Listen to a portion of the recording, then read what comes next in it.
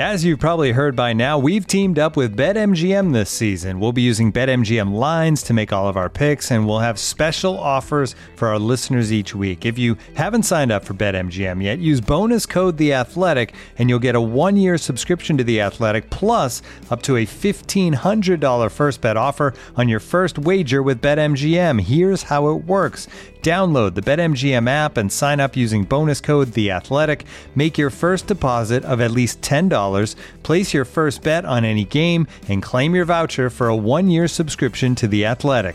See BetMGM.com for terms. U.S. promotional offers not available in D.C., Mississippi, New York, Nevada, Ontario, or Puerto Rico. Gambling problem? Call 1-800-GAMBLER. Available in the U.S. Call 877-8-HOPE-NY or text HOPE-NY 467-369 in New York. Call 1-800-NEXT-STEP in Arizona. 1-800-327-5050 in Massachusetts. 1-800-BETS-OFF in Iowa. 1-800-270-7117 for confidential help in Michigan. 1-800-981-0023 in Puerto Rico. First bet offer for new customers only in partnership with Kansas Crossing Casino and Hotel. Don't forget, if you haven't signed up for BetMGM yet, use bonus code The Athletic, and you'll get a 1-year subscription to The Athletic, plus up to a $1,500 first bet offer on your first wager.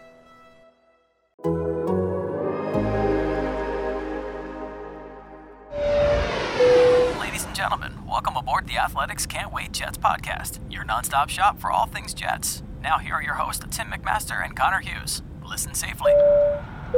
Can't wait. Welcome to the first Can't Wait podcast of the Jets offseason, a pivotal offseason, an offseason that could potentially reshape this franchise. Tim McMaster here along with Connor Hughes and Marissa Morris. This episode of Can't Wait presented by BetMGM, the exclusive betting partner of The Athletic. Sign up at betmgm.com using the promo code TheAthleticPod and give us a 5-star review if you're listening on Apple and Spotify soon. I think you'll be able to do that too. Great show coming up here this morning. Early Friday morning, we are recording.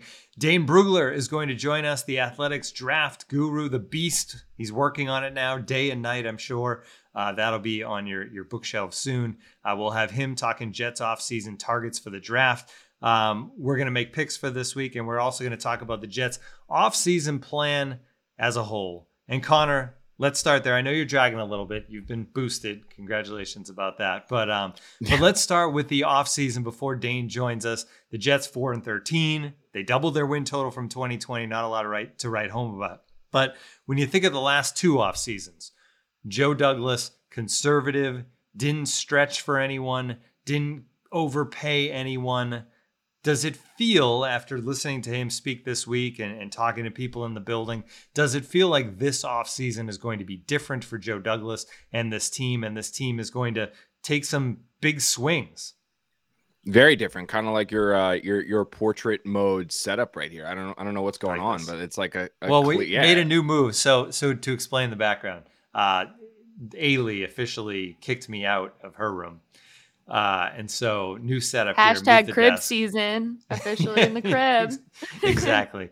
So I've been booted out of that room. So new room. But for now, I'm going to try to put some stuff up back here. But for now, I just won't. How'd you make it foggy? So like it looks pretty. It's cool. It's in it's in StreamYard. You can blur the background. Oh, I'm gonna have to try that. You look all bougie, man. A little fancy. So the question is, mode Timmy. Is the Jets offseason blurred or is it in focus? Transition, Tim. No, here's the thing. I think this is going to be a big one for the Jets. And I think that I wouldn't say there's like hot seat pressure per se, where it's like Joe Douglas knows that this team needs to be in the playoffs next year or he's going to get fired. Like I wouldn't say that, but I would say that there is an understanding and there is a grasp from the front office that the 2-14, 4-16 progress of improving by 2 games is not enough. And this year, it's going to take a while going that way.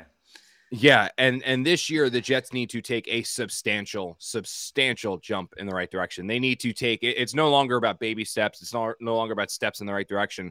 They need to improve by leaps and bounds. And I think that the seat, I wouldn't term it as hot. I wouldn't term it as in trouble. I wouldn't phrase it in any one of those in any way of those words.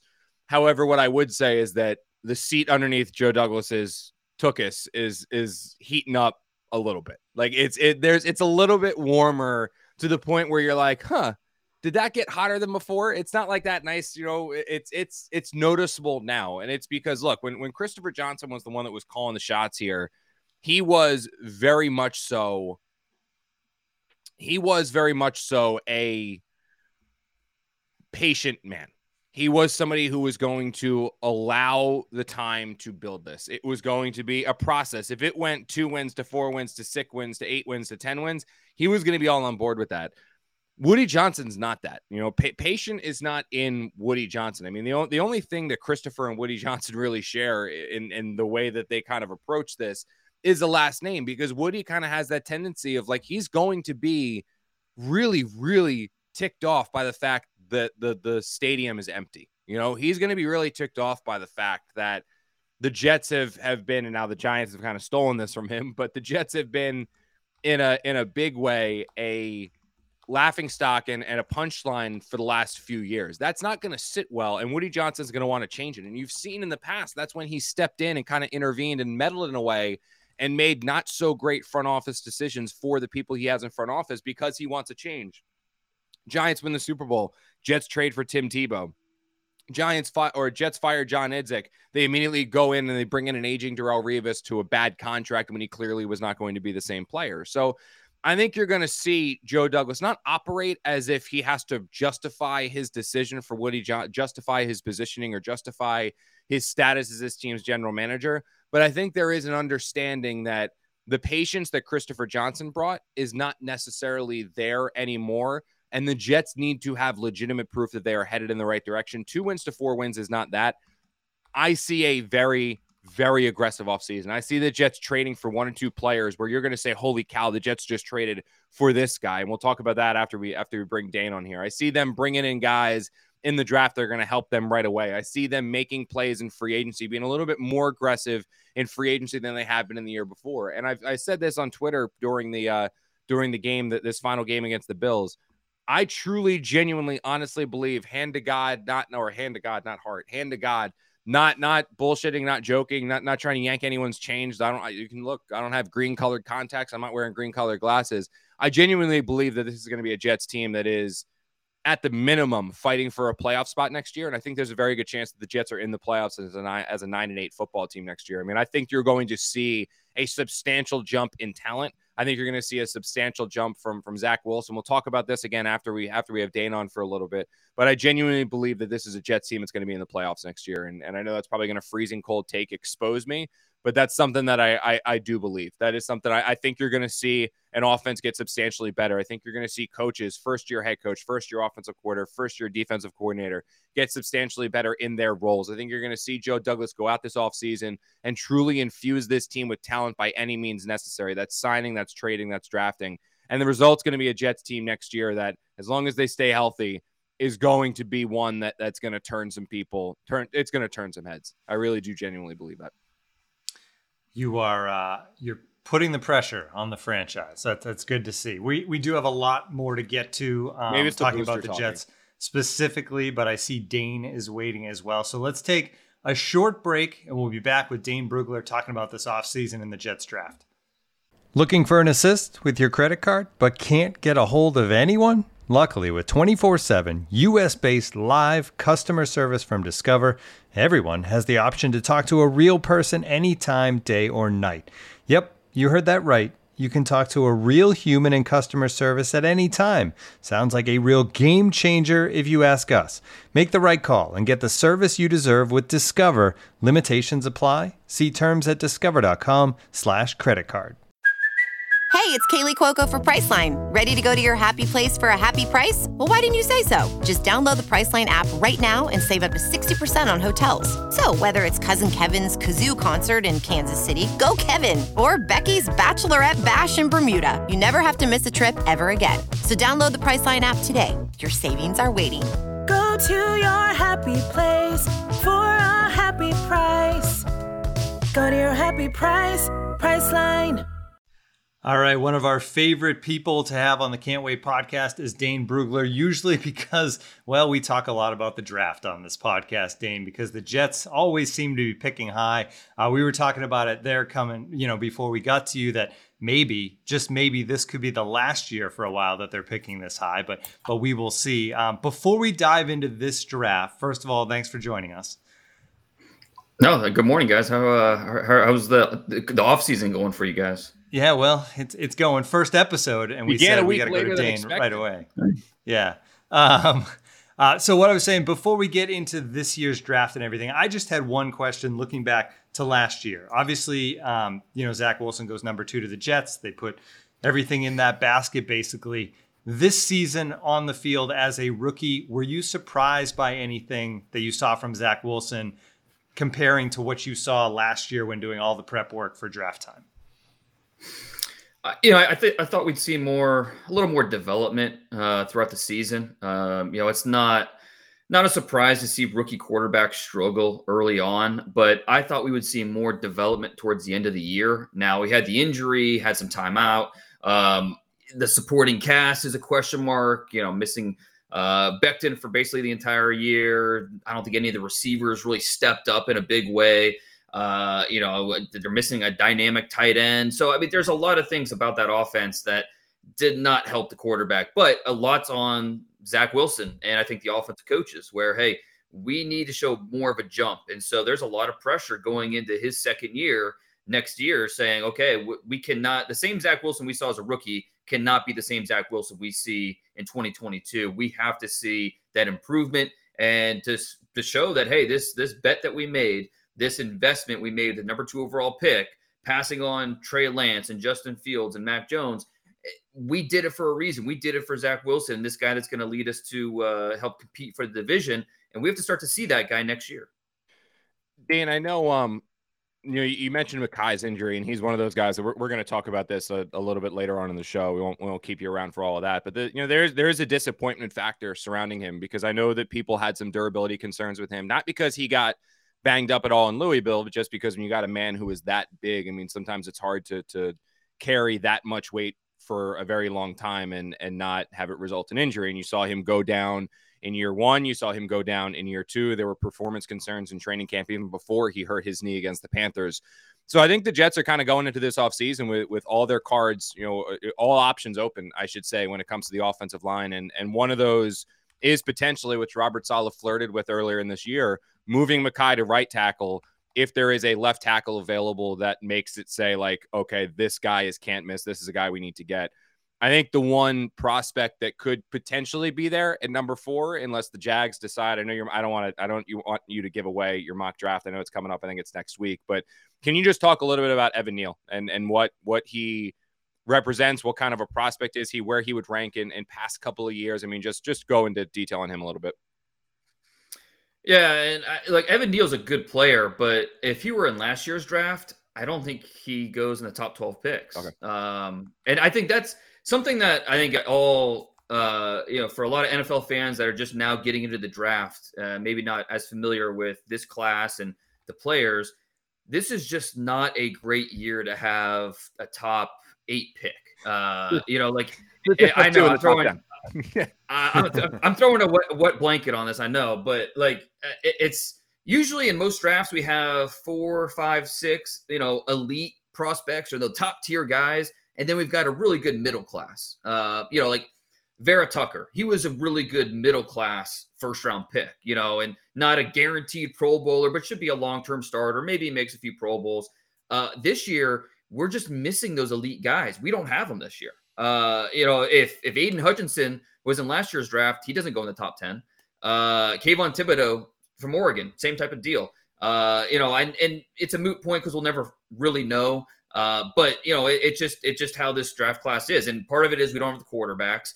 But I do think that offensive line, there's 3 offensive tackles at the top with Evan Neal, Charles Cross from Mississippi State, and then Ikwonu from NC State. All 3 of those guys in this draft, I think, are in consideration or should be in consideration in the top 5. So for the Jets picking at number 4, all 3 of those players should be in play. And with Neal, he's probably the more well-known of the 3. 3-year starter for Alabama. He showed up from IMG Academy, started right away. And it is interesting. As a freshman, he started at left guard. as a sophomore, moves out to right tackle. And then this past year for Alabama, moves over to left tackle. So 40 starts over the last 3 years, and he did it at 3 different positions. So that versatility, there's no projection there. Right? Can he play guard? Can he play both tackles? You know it because you could put on the tape and see how he performed at those positions. So that's something that is in his favor when you make that projection. But he is a massive guy, 6'7", 360, a guy that was, around 390 in high school. And so, he kept his weight in check at Alabama. And, I don't think it's necessarily something you have to worry about him, ballooning up to a weight that he shouldn't be at. But it's still something, talking about Becton and, his size. This is another guy he's a big guy, but he's a really smooth blocker, quick feet for a guy that size. Doesn't maybe have, there are times where he leans excessively when he doesn't need to, needs to clean that up. But his size, his athleticism, his flexibility, really rare for to have all that total package with him. So, but I tell you, it's not a consensus that Evan Neal's the top offensive tackle in this class. Some NFL scouts really like Ekwonu from NC State. Some like Charles Cross. So Evan Neal should at least be in that conversation. But he could definitely be on the board when the Jets are picking a 4. I think the one thing that go ahead, Connor. The one other area, and you kind of touched upon it a little bit earlier on when you were discussing the Jets and Zach Wilson, was that none of the receivers really stepped up, and it was a shame in that Corey Davis suffered the season-ending injury. Elijah Moore really started to get going. I mean, he started showing all of the things that we saw in OTAs, minicamp, training camp to lead me to believe that this was a guy that could potentially compete for Rookie of the Year honors. Now, granted, I did not see Chase doing what Chase ended up doing, but this was a guy that looked dominant, and then he suffers what ended up being a season-ending injury. So I think the one thing when you assess the Jets receiving core and you look at it as a whole is the one thing that they've got some good players there. It's definitely in significantly better shape than what it had been in previous years when you had, Jermaine Kearse and Deontay Burnett and guys like that playing meaningful reps, but they do lack a true number one. Now, when I survey this, and I know the Jets want to go out there and get a number one, that's a major priority for this offseason. I tend to lean towards, all right, that's going to come via trade because I don't think any number one receiver is going to get there in free agency. And I've said this before, man. You are my draft guy that I go to. I hear scouts, I hear GMs, I hear all them talk. I'm like, yeah, I'm actually going to run this one by Dane first. So from what I've picked up there, and you kind of touched upon it even a little bit there in your Evan Neal answer, there's not necessarily a bona fide, no doubt, number one receiver in this year's class. And that probably took even a little bit of a beating there with Williams tearing his ACL in the national championship game. So can you just talk a little bit about the receiver prospects, and is there anyone there that you would believe is worthy of number 4, number 10 pick? Is there anyone in that grouping? I know there's a couple kids from Ohio State that really, in your opinion, could be like, okay, yeah, that's a number one, no doubt, X receiver. I mean, I'm not even talking about Chase. I think Chase is in a tier above and beyond. But is there anyone there that you look at and think that he could potentially be a number one receiver? Yeah, anybody expecting Chase or Kyle Pitts, they'll be disappointed with this group. But it's still a pretty talented wide receiver class at the top. And there are 6 receivers that are in the top 25 mix. And I don't know that you're going to talk yourself into any of these guys in the top 5 with that number 4 pick. But at pick number 10, you could be in position to take the first receiver off the board. And if you like one of these guys enough, then it would make some sense. And for me, the clear guy at number 1 is Garrett Wilson from Ohio State. Not the biggest guy. He's 6 foot, right around 190 pounds. So if you're looking for more size, he doesn't have that. But he has elite body control. And I don't use elite. I don't throw it around just, like any other word. I save it for when it really matters. And with Garrett Wilson, he has that elite body control, the ball skills. He can make those fluid midair adjustments. He, again, not size, power, doesn't really stand out, but he makes the playbook come alive because of his ability to create before and after the catch, and then his ability at the catch point. For a guy that's not very big, he plays bigger than he looks at the catch point because of his leaping skills, because of his ball skills. So Garrett Wilson, for me, is the top guy this year. And then after that, there are a couple big receivers that are really intriguing with Drake London out of USC or Treylon Burks out of Arkansas, 2 big athletes who can move but are really have the size that you want for those matchups. Jameson Williams, who you mentioned, he's going to be really tough to peg now because of the ACL. We won't know until the combine just how the knee's looking. Was it a simple procedure? Any complications? So it's kind of TBD with Jameson Williams. But then two other guys I want to mention, Chris Olave from Ohio State and Jahan Dotson from Penn State. Those are the 6 receivers that I think should go in first round, will go in the first round. And the Jets picking number 10 could have their choice of any of those 6. If they see any one of these guys as being a clear cut, okay, this is a guy that's going to help this offense move forward and, be an upgrade over what we currently have. And I mean, let me ask you, when you look at this wide receiver class or the wide receivers currently on the Jets roster, what's the long term for the Baylor kid from the second round? Oh, he's not gonna be here. No, they're gonna trade him. Yeah, he'll be gone. Yeah, that's done. That ship has sailed, Dane. I know. Trust me, you've got much better things to do than watch the Jets on a week to week basis. That dude is gone. Like he is. That guy finished his final 4 games not catching a single pass. I think he caught like 9 or 10 all year, and it's more drama and just. I mean, it's just oil and water right now between him and Mike LaFleur. And it's a shame. Like you said, I mean, I know like talking to you and even like when Rex Hogan was talking about him after the draft, it was like, he's a great, 50-50 guy, linear route, speed, athletic freak, like go up there and get ball. And that fit in Adam Gase's offense with LaFleur. I mean, he wants route runners. He wants yak guys. And unfortunately Denzel just doesn't fit in there, fell behind in camp. And they're going to, he could be one of those guys where I could see the Jets look to package a pick and Denzel and get somebody else that they know is going to contribute and make a difference right away. But that guy, like that's why I said when I brought up some of the receivers on this team and some of the receivers that might make a difference, he's not even in the mix. He's going to be gone.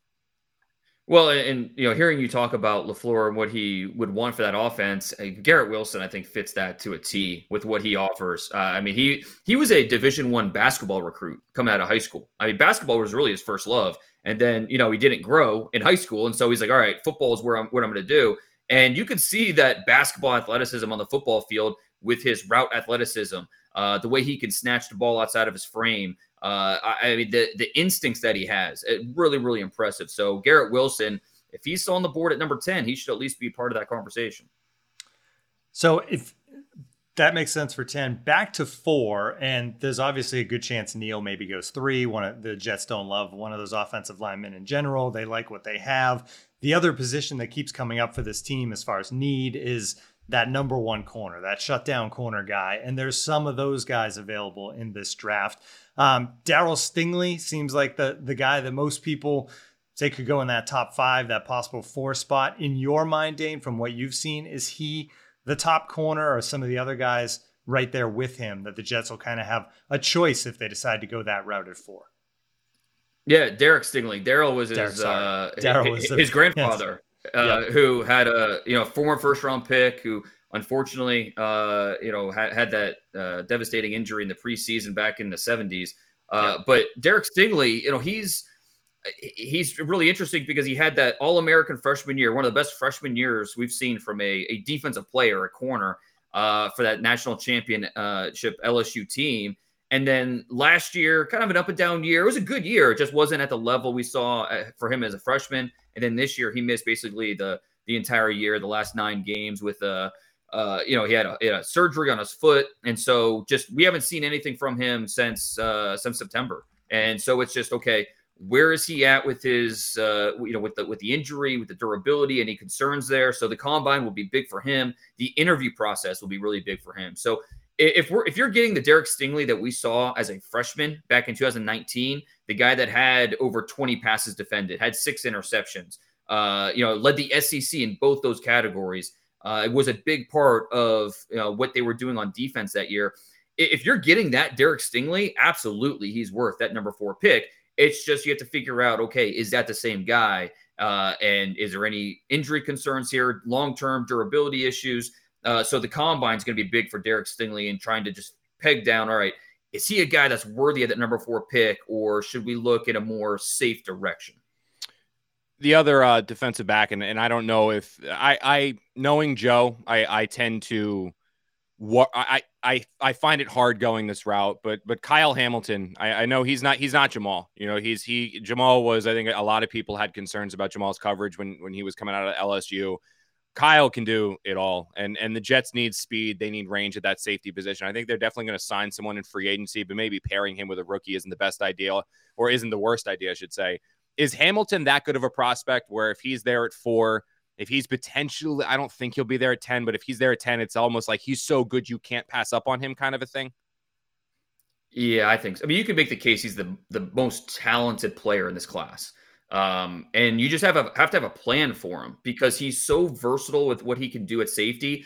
But to take advantage of everything that he can do, you have to have a plan. Okay, is he going to be a guy that, because he could play single high, he could walk down in the box, he could be a hybrid linebacker.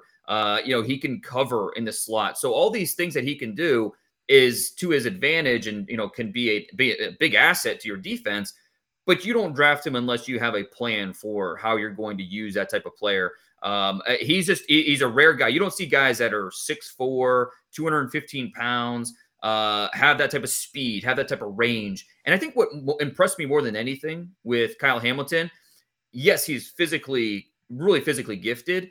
He's so smart.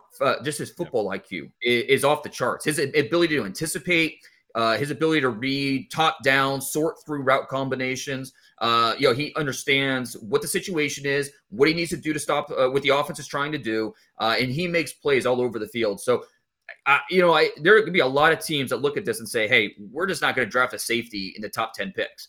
And so, if he were to be available at 10, I think it's a different conversation with the Jets and their needs or their perceived needs at safety, what it could be, and what a guy like this could offer.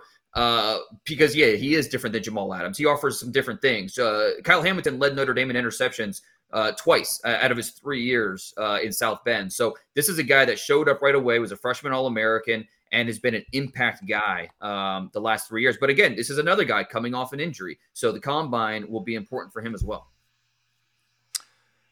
Dane, one position that seems really thin in this draft, and unfortunately it's a position the Jets are kind of desperate for, is tight end. When you look further down, not in the first round, but maybe, they have the 35th pick, the 38th pick.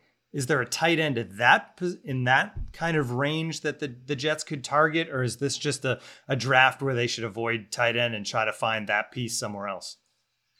No, I think this is a really good year to go after tight end. We might not have a first round tight end. Just not high. Right. There's no Kyle Pitts, and I don't think there's a tight end that maybe we have a guy sneak in there, but I think it's more likely we do not have a tight end in the first 32 picks. But once you get second, third, fourth round, that's where the depth really starts to show at the position. It's a deep group. Trey McBride from Colorado State is an interesting player you could look at in the second round.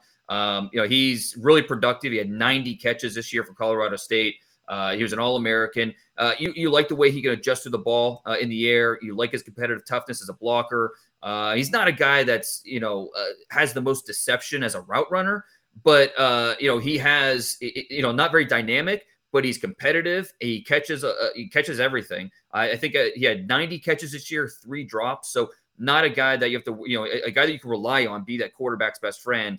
Early second round, a guy like that would make sense. If they wait till the third round, fourth round, they have multiple picks in 4 of the first 5 rounds, I think. Yeah. So tight end, you could definitely see second, third, fourth round being one of those targets. Jeremy Ruckert from Ohio State, he's a Long Island kid. He's a player that's going to be a better pro than he was college player. Just wasn't featured as a receiver a ton in that Ryan Day offense for the Buckeyes.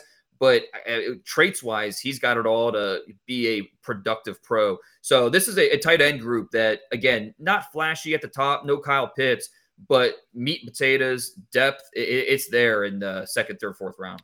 Last one for me, man, is that obviously the Jets were a Trevor Lawrence incompletion away from being in a position to draft either Thibodeau or Hutchinson. I mean, they were going to have the number 1 or number 2 pick in this year's draft. That obviously now that ship has in all likelihood sailed. I think there's probably a pretty good chance those guys are going 1 and 2. If not, they're going to go some variation of 1, 2, and 3. I know I would be personally surprised if one of them slid to 4. What's the next pass rusher. You know, who's that? I feel like every year with the Jets, we're talking about the next best option. Who is that next best option for the Jets? You know, who is that next guy that they could potentially target? And is there another guy that has the potential to be a 10-sack guy in the NFL? You know, because I know the Jets want to pair someone with Lawson. Yeah, I think that you have to look at Aiden Hutchinson's teammate in Michigan, David Ajabo, who is still young. I mean, he started playing football 5 years ago, and there's still a lot he does not know. And so there's a projection there. But he had 11 sacks this year with not knowing a ton. His ability at 6'5", 255 pounds, the twitch, the get off is outstanding. The speed off the edge is tremendous. I mean, he was a former teammate of Jason Owe back in high school. And, you know, it's kind of a similar conversation with these freaky traits. Big difference. Ojabo was actually productive in college where Owe wasn't. He had 11 sacks this past year. It was second in the Big Ten, second only to Aiden Hutchinson. So Ajabo is a guy that I don't know that you're taking him at number 4, but at number 10 would be awfully interesting. And then the other defensive lineman that I think is really a guy that could be an impact guy in this draft is Travon Walker from Georgia, who is a 275, but he moves like he's 225. They'll drop him in space. He'll move like a linebacker. He has the ability to win with power, with his length, but he also has the quickness and the speed to chase down plays, be a pass rusher. So Travon Walker, a guy that doesn't get nearly enough attention on that Georgia defense, but he is, in my opinion, an absolute top 10 pick in this draft. Real quick follow up for me, just is that kid from Purdue. What was he? Is he just more of like a maybe not necessarily a 10 sack guy? Is he just more like a really good defensive lineman, or what do you think about the kid from Purdue? Because I know he's on the mind of a lot of people. Yeah, he's a good player. George Karlaftis, who a true junior coming out. He had a solid career, 14 and a half sacks over his career. So not necessarily the sack total you want to see, but if you want a guy that's going to give you relentless effort, has very skilled hands to be disruptive, that's what he brings. And so his hands are not only powerful, but they're strategic. Like I said, they're always on time. And so there's a lot to like about him. He's not the longest player. And I think there are some things about, he's not overly twitchy. And I think that's what's going to hurt him. I know some teams have a second round grade on him. Others see him more in that mid to late first round. So I think 10 might be a little early for Karlaftis. But, if you're looking for a pass rusher and maybe some of these other guys are not available, maybe you reach a little bit. But I think it's more likely we see Karlaftis probably outside the top 10 to 12 picks. One last question for you, Dane. One of the benefits of being at the bottom of the standings is the opportunity to sometimes coach the Senior Bowl, and that's what Robert Saleh and company will be doing this year. What are the advantages to being the coaching staff of that game? What extra things can coaches get out of it? Can a team get out of it heading into draft season? Oh, it's a tremendous advantage to get your hands on these guys early and see how they take coaching. To see how and it's not just what's on the field during practice, but behind closed doors, how do they carry themselves? You're basically getting a head start on these players and finding out just who they are as people, how are they as learners, and how are they as football players. And so I think every year we see it where the teams that coach in the Senior Bowl tend to lean towards some of the guys that they coach in the Senior Bowl because they just have a better idea of who they are. And it's just a really, really big advantage for this staff. It's something that, I know they'll take advantage of throughout the week, see, okay, who's getting better, who's taking what we're coaching them. And from Tuesday to Friday, they took what we coached and we saw it on the field. They made those improvements. To have that opportunity is pretty big for this staff. So, for a team with a lot of draft picks, that's something that could potentially we see, play out on draft weekend. Great stuff, Dane, as always. And I know people that love your work and love Prospect to Pros, your podcast, that is actually coming back, but not in its former location. You're going to be on the Athletic Football Show feed. That's coming up starting next week. So everybody that loves Dane's content, loves his podcasting along with his writing, tune into the Athletic Football Show next week. You excited to be back talking a little more? Yeah, with Lance and I have been kind of brainstorming on the first show next week, and we're really excited. This is the time where everyone's starting to dive in with All-Star games coming up, and then the Combine, and a lot of NFL fans are just diving into this class, and so yeah, we've got a lot to touch on. I've got a mock draft coming out pretty soon. Mock draft, my second mock draft, so a lot of changes. Surprises at the top maybe. So we've got plenty to talk about here in the next few weeks. All right, check that out next week on the Athletic Football Show feed. Dane, thanks so much for joining us. We're going to take a short break, and we'll be back with more Jets content. When you need mealtime inspiration, it's worth shopping Kroger, where you'll find over 30,000 mouth-watering choices that excite your inner foodie. And no matter what tasty choice you make, you'll enjoy our everyday low prices, plus extra ways to save, like digital coupons worth over $600 each week. You can also save up to $1 off per gallon at the pump with fuel points. More savings and more inspiring flavors make shopping Kroger worth it every time. Kroger, fresh for everyone. Fuel restrictions apply.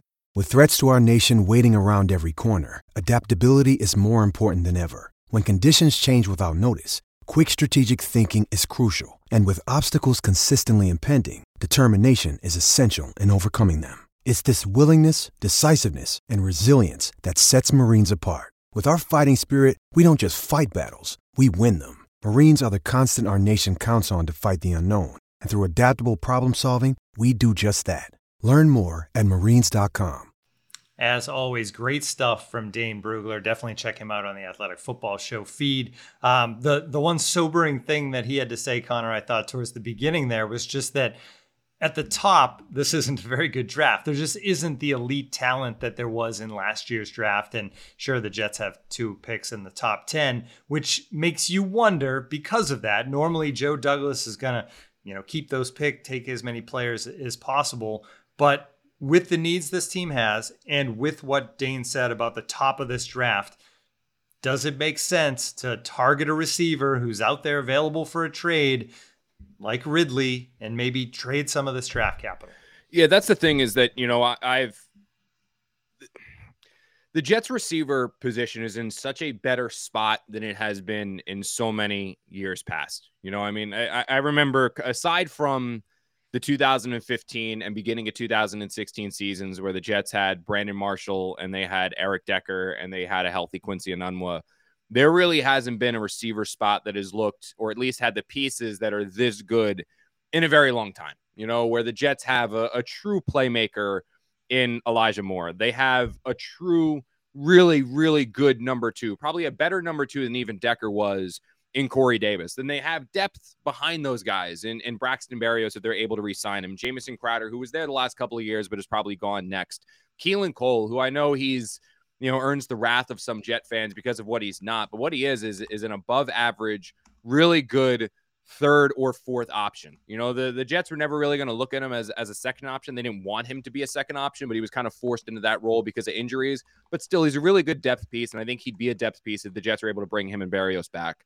The one thing that this group does not have, and the one thing that this group needs to go out there and find, is a true number 1 X receiver. And if they're able to go out there and get that guy, I genuinely believe that the price you pay is almost priceless, because this player, if they're able to get him, would have wholesale impacts, top to bottom, across the offense really as a whole. It's not just about what he could do or would do for Zach Wilson, right? Because he's going to make a major difference for Zach Wilson. You're giving Zach Wilson the number 1 receiver, but he's going to make Elijah Moore and Corey Davis a lot better too, because how do you double or slide coverage in their direction if you have a number 1 receiver on this offense? He's going to make Mike Carter's job a lot easier, because how do you stack the box to stop the run if you have Corey Davis, Elijah Moore, and a true number 1 receiver split out wide? He's going to make the offensive line's job easier, because the odds of one of the 3 of true number 1 X receiver, Corey Davis and Elijah Moore, not getting open very quickly, at least one of those guys not getting open very quickly and beating their man coverage or beating their first read, is going to lead to the offensive line not having to block as long, which is going to get the ball out of Zach Wilson's hand quicker, and it's going to make the offensive line's job easier too. So the key for me and the question for me is not that number one receiver is atop the Jets offseason wish list, or not that the number one receiver isn't atop the Jets' biggest needs right now. It's how are they going to go out there and get that player? You know, I know Allen Robinson's probably going to be out there in free agency, and I know that a lot of fans are talking about him, like, oh, go sign him, go sign Mike Williams. It's very, very Mike Williams from the Chargers. It's very, very rare for a number one receiver to hit free agency. It's just it's an uncommon thing. I mean, and those guys that do slip through the cracks, there are reasons that they hit free agency. There's reasons that their teams elected not to re-sign him. And I think the perfect example is it's recency bias, but it's also the one that you can immediately turn to is Kenny Galladay with the Giants. You know, the Lions are not a very talented football team. The Lions are not a very good football team. The Lions don't have players to spare. They looked at Kenny Galladay, despite the statistics that he put up throughout his tenure there in Detroit, and basically said, yeah, we're good. We don't need him. The Giants give him that ridiculous contract. The Giants give him all that money. And instead, what they get is not a number one receiver. They don't get the player that he was in Detroit. They get a player that got paid all of that money, suddenly started getting soft tissue issues, suddenly started pulling up on routes, and finished this 17-game season without a single touchdown grab. So you really, it is very, very rare that you get a true number one out there in free agency. The two ways that you go out there and acquire them are via trade, like when the Buffalo Bills traded for Stephon Diggs, or you draft one and you develop them, like you've seen the Cincinnati Bengals now do with Chase, like you saw the Falcons do with Julio Jones, like you see any number of these receivers that have blossomed, Mike Evans with the Buccaneers, that have blossomed after their teams drafted them.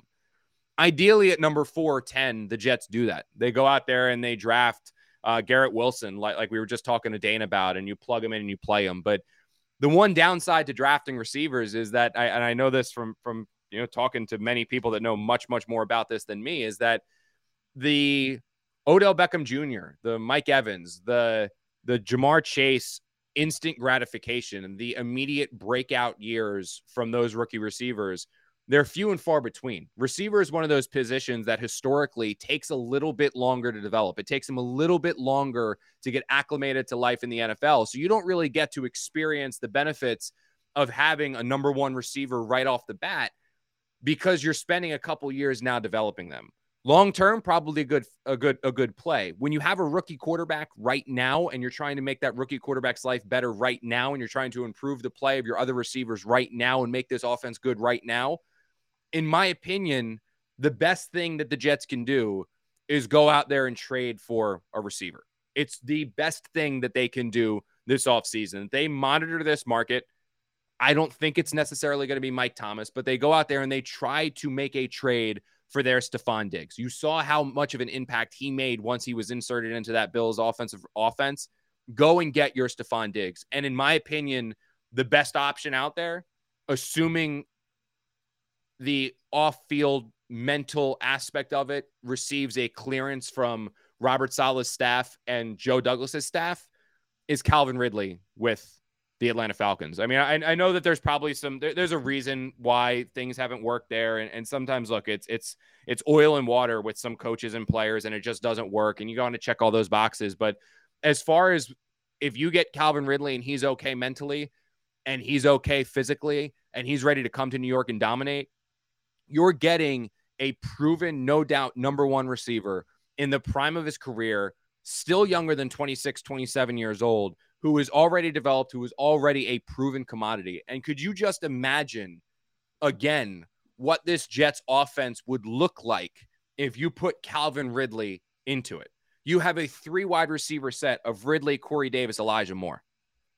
That's who Zach Wilson's working with. Again, it makes Wilson better. It makes Davis better. It makes Moore better. It makes the offensive line better. It makes Mike Carter better. I mean, it just completely changes the landscape of this Jets offense, where you take them from a better receiving core than they've had in recent years to, you can make the argument that that receiving core with those 3 guys of Moore, Davis, and Ridley is one of the best receiving cores in the NFL. And the Jets aren't going to be done tinkering with it. I could still see them try to bring back Berrios, and I could still see them try to bring back Cole and potentially add someone in the 4th or 5th round to another receiver to create the stable, try to develop that player, and then they replace Corey Davis when the Jets move on from him in a year or so.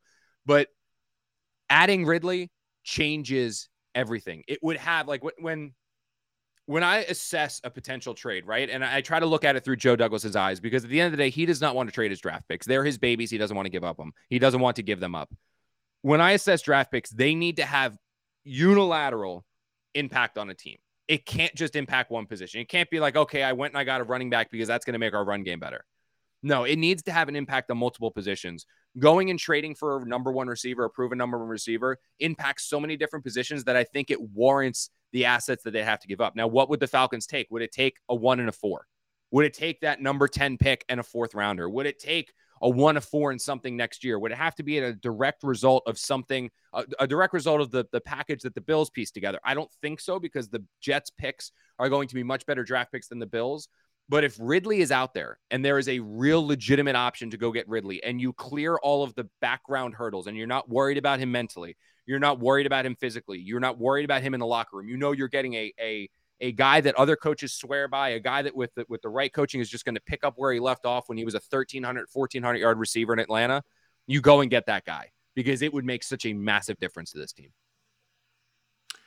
A lot of ifs with him, though, so we'll have to see. They'll do their due diligence, I'm sure, and we'll see how that all plays out. The other guy at the top of the draft that we talked about with Dane was Evan Neal, the lineman, the big tackle out of Alabama. Obviously, a lot of what the Jets do as far as that line, they have to figure out what's going on with Mekhi Becton, right? And they have some time here. I guess they'll know a little better by the time it's time to draft than they do now of where he is as far as health goes. But man, he's such a big question mark in all of these plans. Yeah, he is. And I'm tweeting about it right now to try to let people know that this is sorry. I expected transition Timmy to go for like another 10 seconds. I didn't expect that. That immediate toss there. Here's the thing with Mekhi. We knew when we talked about this, like, 'cause I mean, I don't know how many times I've written about it. I don't know how many times we've talked about it. There were durability concerns with him coming out of Louisville. And it wasn't because he got hurt in Louisville. And we talked about this with Dane. It wasn't because he got banged up in Louisville. It wasn't because he was a problem. It was that when you are a human that is that big, when you are someone who struggled with weight, which he did in Louisville, as you get older, as you age, your body starts to break down. The human being is not supposed to be that big. And when you are that big, you tend to have more ailments, more physical ailments than somebody else, unless you keep it in check. Mekhi as a rookie didn't keep it in check. Mekhi in year 2 did not keep it in check. And the result over the last 2 years has been a player who missed a month's worth of snaps as a rookie, and then all but one game, and he didn't even play the full game in year 2. That's not even taking into consideration the fact that Mekhi Becton was not looking very good before he went down. This was a guy who was getting beat up 3 to 4 times a day for sacks. I have never seen that before.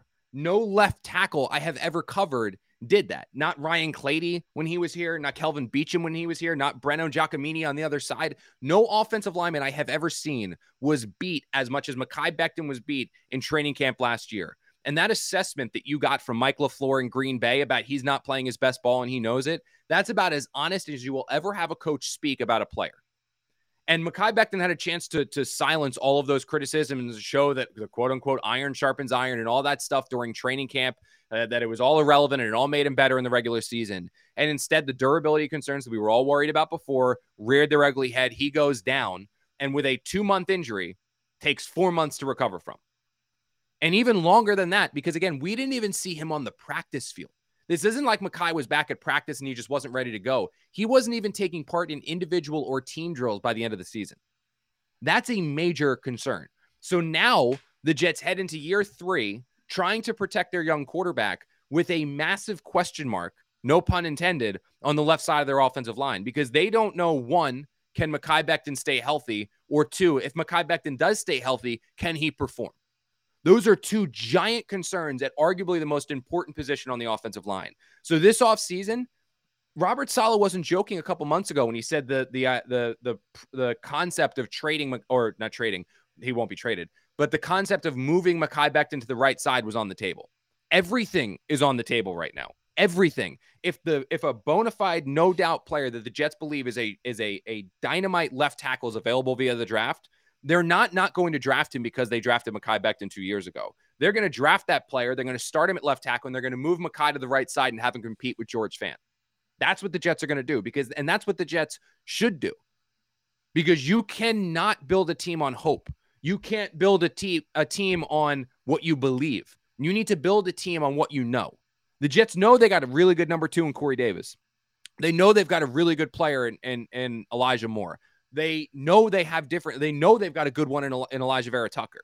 They don't know what they have in Mekhi Becton. And Robert Saleh likes to speak over and over and over again about year 3, right? Like how important year 3 is for a player, how important year 3 is for a player.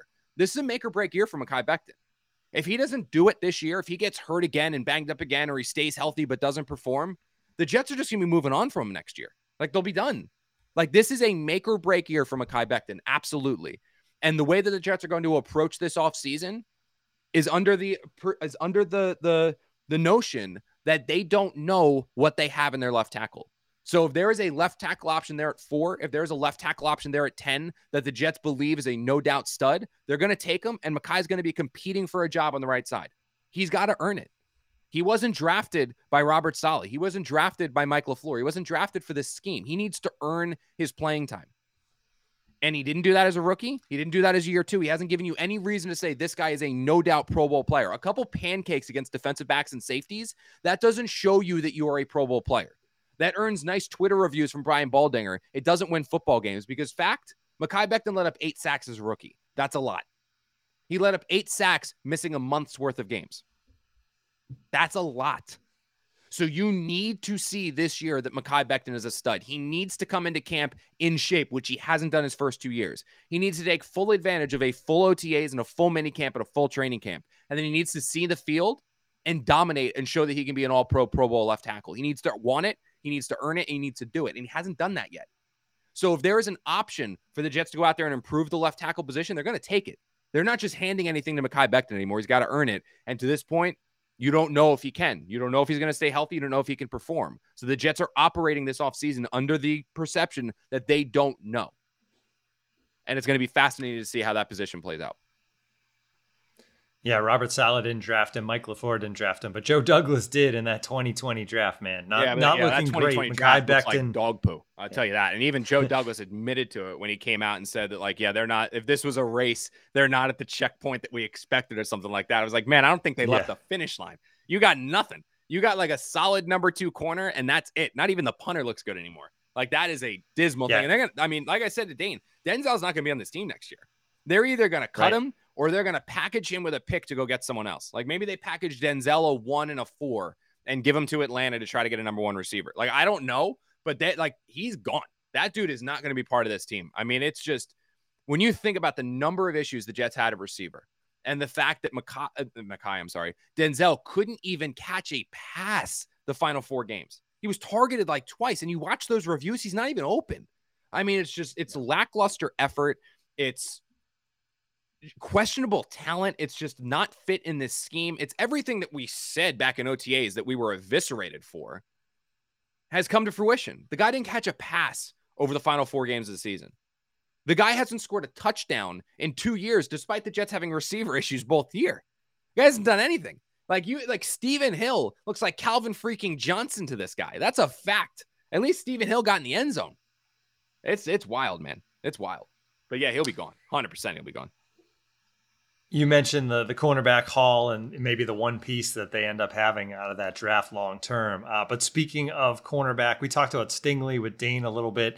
There are question marks there. Just not necessarily question marks, but just that he wasn't as good as a sophomore or junior as he was in his amazing freshman year at LSU when they won the national title. So if they don't end up going draft high on a cornerback, where else can they fill that hole? So I'm very much in the belief that I'm very much in I know a lot of people are going to mock it, and every mock that comes out with the Jets having 2 top 10 picks, basically every single one of them is going to put Stingley to the Jets because they see this team needs a corner. He's the top corner, and they're going to put him there. Look, the Jets' biggest issues on defense were injuries. That's a fact. Like, this Jets defense, I genuinely believe, like, they're not perfect, but this is a different defense if Marcus May and LaMarcus Joyner stay healthy. This is a different defense if Carl Lawson is out there. This is a different defense if Bryce Huff plays 17 games, not 7. You know what I mean? Like, this is a very, very different team. And it's why the first, even without Lawson and without Joyner, the first 3 or 4 games of the season, we were talking about, wow, the Jets defense actually looks pretty decent. They look pretty competent. And then the injuries kept hitting. They were dismantled and broken down to the point where Bryce Hall is the only player who started every game this season for the Jets. Every single other defensive player missed at least some time. Like, that is a problem. That's an issue. So I just find it very hard to see the Jets drafting a player who has now had some injury issues in both his sophomore and junior years. Like, yeah, he would fit a need. Yeah, he's the best corner in the draft. But durability and availability are like the top 2 for the Jets right now after the number of injuries that they've endured the last few years. I don't see how that's the case. Durability and availability, and then you go and draft a player who has legitimate concerns about his availability and durability. So personally, I know in the perfect world, the Jets go out there and they find their Richard Sherman. You know what I mean? Like, when Robert Saleh was the defensive coordinator of San Francisco, his defense took on an entirely new view, an entirely new outlook when they added a very good veteran cornerback in Richard Sherman to a very young cornerbacking unit. And you had the guy who could lead, the guy who you knew, the guy who could go get the ball, and then the young kids on the other side, and then a dominant defensive front. That's what the Jets want to add this offseason. I mean, the Jets want Roberts would talk everything we've seen. Robert Saleh wants to replicate San Francisco on the East Coast. That's what he wants to do, which is why pass rusher is going to be a point of emphasis in free agency in the draft, you know, and safeties are going to be a point of emphasis in free agency in the draft. And when it comes to corner, I think ideally they go out there and they get a veteran ball hawking corner to man one cornerbacking side. And then on the other side, you have Isaiah Dunn, Bryce Hall, and Brandon Echols compete. And you obviously have Mike Carter in the nickel position. That's the perfect situation for the Jets. Now, the question is, like, who's that player? Right? Because we talk about receivers not hitting free agency. It's very, very rare for a true number 1 corner to hit free agency. That's what made the Richard Sherman situation so rare. That's what made the Richard Sherman situation so unique. That's what made it different. You know what I mean? Was that, holy cow, Richard Sherman's there. He's still a pretty good player. We got at least 3-4 years left in this guy. Let's get him. You know what I mean? So in my opinion, I scour the free agency. I look at names and you start playing that, square peg, square hole, try to find what fits. The 2 names that I see, and I don't think they're perfect, but Stephon Gilmore is one if he gets out of Carolina, because I think he's a veteran. I think he can play man and zone. I think he's ball hawking. I think he's still got good football left in him. You'd sign him. You've got him for 2-3 years, still playing some pretty good ball. And then you can go and draft someone during that time that you develop to eventually take over as your number 1 corner. I think he's a name. And then the apple of everyone's eye is going to be J.C. Jackson in New England. Now, that guy, you want ball hawking. You want someone who just finds balls. That's him. That guy intercepts passes like no one I've ever seen before. I mean, what is it? Like, it's like he got another 6 or 7 this year. He's got like 22 in his last 3 years. I mean, he is an absurd ball hawking corner. The problem I have with him is that what kind of player is he going to be once he gets paid? Because I know, like, the coaching staff in New England rides him pretty hard. Like, they are on his ass relentlessly, and that gets the best out of him.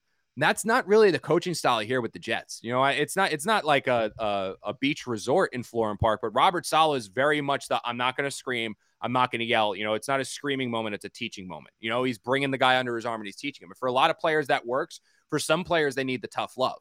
You know what I mean? And I don't know if Jackson's a player who, once he gets paid, will he get a little complacent? Will he get paid and need still that tough love to keep him motivated? Will Saleh and his staff be able to supply that tough love? I don't know. But a player that I keep looking at and I keep going back to where I'm just like, that makes sense, is Gilmore. I think he would be a major piece because you get that veteran sounding board, that veteran insurance policy on one side, and then you can have a rotation of the young corners on the other side. You then add 2 safeties, which the Jets are going to do. I think I could see rookie veteran pairing. There's definitely going to be a veteran. I could also see the Jets saying, no, we want 2 veterans, because the one way you can mask some corner deficiencies is with dominance at the safety position. And it's very easy to do that with veteran safeties, and veteran safeties usually hit free agency. It's not like corner. It's not like receiver. You can find some good tight ends and you can find some good tight ends, and you can definitely find some good safeties in free agency. And I think the Jets will look to do that. But If you're able to say sign like a Marcus Williams, or able to sign a Marcus Williams and then another veteran, and you get Gilmore, and then you let the young kids fight and you still add some more talent via the draft, I think the defense takes on an entirely new look. It's going to be interesting. It's going to be a great offseason. Free agency, the draft, we'll be with you through it all, and we'll probably have Dane on again before the draft as well. We're going to do picks before we say goodbye. We're picking them all. It gives us a chance, Connor, to catch Marissa, who has a big lead. So we're picking all 6 games this week. Right now, here's the standings as we all went 1-2 last week. Marissa's 25-20. Connor, 24-1. I am 19-25-1. This is how we're going to do it this week. We're going to do rapid fire. I'll say the game, then we'll go around the horn for the picks, then we'll do the next game, then we'll do the next game. First game up, Cincinnati -5.5 versus Las Vegas. Marissa. Bengals. For sure, -5.5. I think that's on the Joe Burrow train. I love Joe Burrow. I love that guy oozes swag. I wish I was as cool as Joe Burrow. Like I could do like the finger guns. Like I'd be back up here doing what was he doing? Like the Please never do that again. Yeah. I wish I was as cool as Joe Burrow. Someone's gonna have to clip that. I wish after like I hit a good golf shot, like I look at my friends and like whatever move was that he did, smoking a stogie. I got the stogies in the house. I can pull that out. That's about as cool as I get with Joe Burrow. But I've been riding the Bengals all year. I'm riding them again. I think that line's a little fat. I don't really like that when I don't like 4.5. I don't like 3.5 lines, let alone like 5.5 we're getting to now. But I can't bet against my guy Joe Burrow. I love that dude.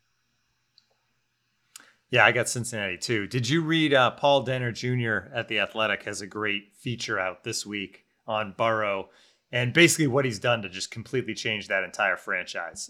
Really good story. If you care about the Bengals. Press conferences, you're like, that guy's a freaking culture changer. Like, holy hell. Yep.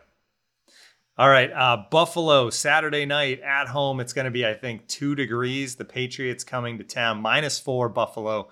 Marissa, who you got? Honestly, like that is so cold. I can't even imagine. I'm going to go Buffalo. I think -4. I hope that one's a good game. But I hope we get a couple good games. I'm kind of worried about I'm kind of worried right now about how you're getting like these high seeds versus the low seeds, that it's going to eventually become when the 1-seeded team in the NBA plays the 8-seeded team. And it's just like, there's no hope here. Like I'm worried that this is what the NFL is kind of pivoting towards, but I am very excited. Cause the Bills and Patriots split the season series. I know it's going to be cold, but the Patriots are a cold weather team. The Bills are a cold weather team. This is Bill Belichick in the playoffs. And I don't know, man, it's getting to the point now with the Buffalo Bills where it's like, do or die. Like, you've had your time to build. You've had your playoff. Josh Allen has playoff experience. This team, this core now has playoff experience. It's time to make the run, and it's time to go. And I'm not just saying that because I bet them in the preseason to win the Super Bowl, or maybe I am, but I'm riding with the Bills again, so give me them. I'm actually going to go with New England. I don't think they necessarily win this game, but I think the +4 helps them out. I think they cover. It isn't, you mentioned the split, Connor, and the Patriots went to Buffalo earlier in the season with the windy conditions, and they ran it on almost every single play, right? 3 pass attempts for Mac Jones. But then Buffalo got in a more normal game, got revenge in New England. So it's certainly going to be interesting. All right, next one. And you mentioned the potential blowouts, Connor. This one has that written all over it. Kansas City -12.5. Should never have a playoff game -12.5 against Pittsburgh. The Steelers sneaking into the playoffs. This has probably been Roethlisberger's last game. But does Kansas City win by 12.5? No, give me no. I think the Steelers actually play this closer. I think this is going to be closer than what you expect. I think the Chiefs win, no doubt. I think it could be a 10-point game. But I think the Steelers, I mean, that's a good defense the Steelers have. TJ Watt's like the quietest 22.5 sack season in NFL history. Fitzpatrick's a good player. Their secondary is good. Mike Tomlin's a really, really, really good head coach. I think that's going to be a little bit closer than what a lot of people think. The Chiefs aren't the team they've been in the past. They're a little funky right now. And I think they win.